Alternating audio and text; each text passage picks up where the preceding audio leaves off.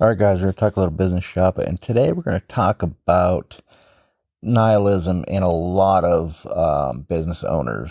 There are so many big business owners like Zuckerberg and Elon and other people, thousands of business owners.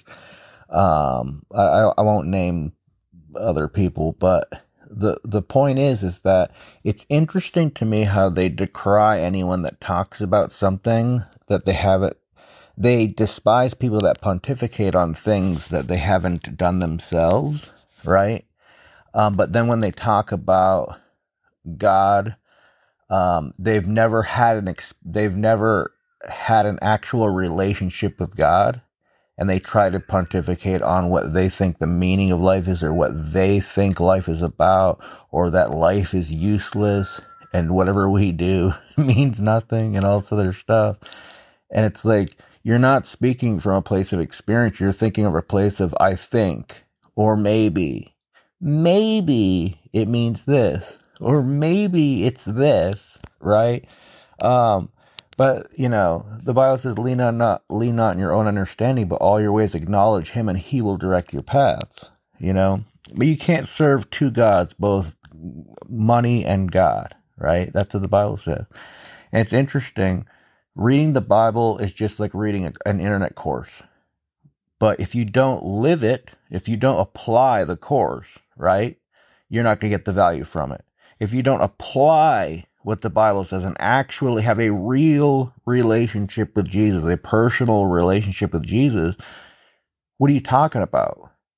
You're guessing, so before you talk about, I would say this to people that think that what they're doing in the long run won't mean anything. To think that, we're just some kind of cosmic accident or whatever is ludicrous for many reasons. But at the end of the day, like, besides all that stuff, just, you have to experience Christ to know him. And you have to do it his way, not your way. And you can't demand your way. And that's what I see a lot of problem that people have, right? And so at the end of the day, it is not us to decide and be our own God. And it is foolish to be our own God, just like it'd be foolish to be our own mentor in business. You could keep trying and trying in business.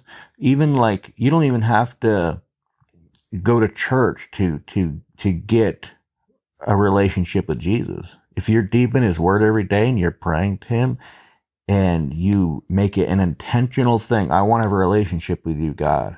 Reveal yourself to me in the way that you want to, right? And just like with your spouse or whoever you're trying to get to know, your girlfriend or whatever it is, you don't know them at first. It feels strange, it's awkward, you don't know. And then as you get to know them, you're like, oh, I get it. I get you now, right? And so as you have a relationship with God, you're like, oh, okay. I understand what Jesus meant. I understand what you were saying, Jesus. I understand. And so, like, what we do actually does matter for eternity, because the purpose of man is to work and to serve God. That's what the Bible says. So look at these people that are nihilistic, which means like they just think nothing matters. But at the end, like, they're so close to living like a Christian, right?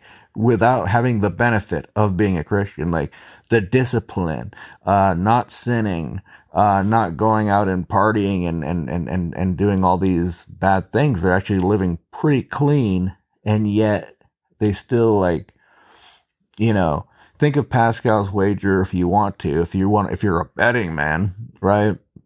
It's like, it goes something like this. I know I mess it up, but it's like, if God doesn't exist and you believe in him and you die, okay, fine. But if he does exist and you die, you got some problems on your hands.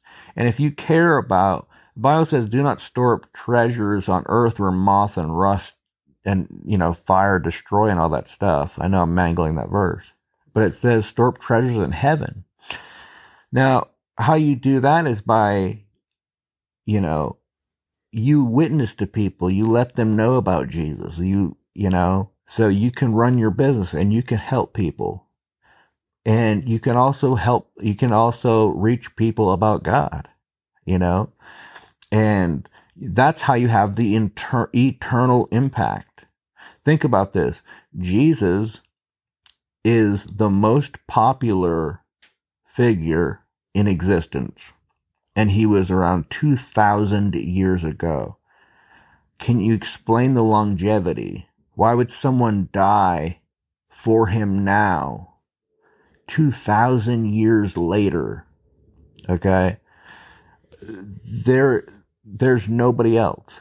There's a reason that Jesus has this longevity, and it will go until the end of the earth. It will. Okay? And so at the end of the day, like, think about it. Are you just slime from a rock that maybe came from an asteroid or meteorite or whatever? Where did the slime come from there? You know, you got to think about it. And then you have all these symbiotic relationships. And then you have the problem with irreducible complexity of, like, well, how did a motor of a bacteria evolve all together at the same time? And then all these symbiotic relationships all form together at the same time because they need each other, right? So it's very interesting to take that view, to me.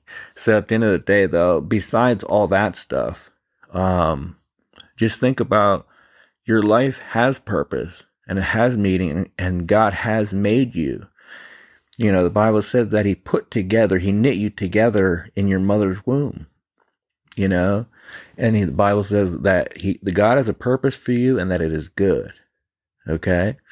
So lean not on your own understanding, but in all your ways acknowledge him and he will direct your paths. Just like for internet marketing, right? Don't lean on your own understandings, but follow people that have done what you want to achieve, right? If you lean on your own understanding, you'll hit so many mistakes. You might get there, but it will take you a long time.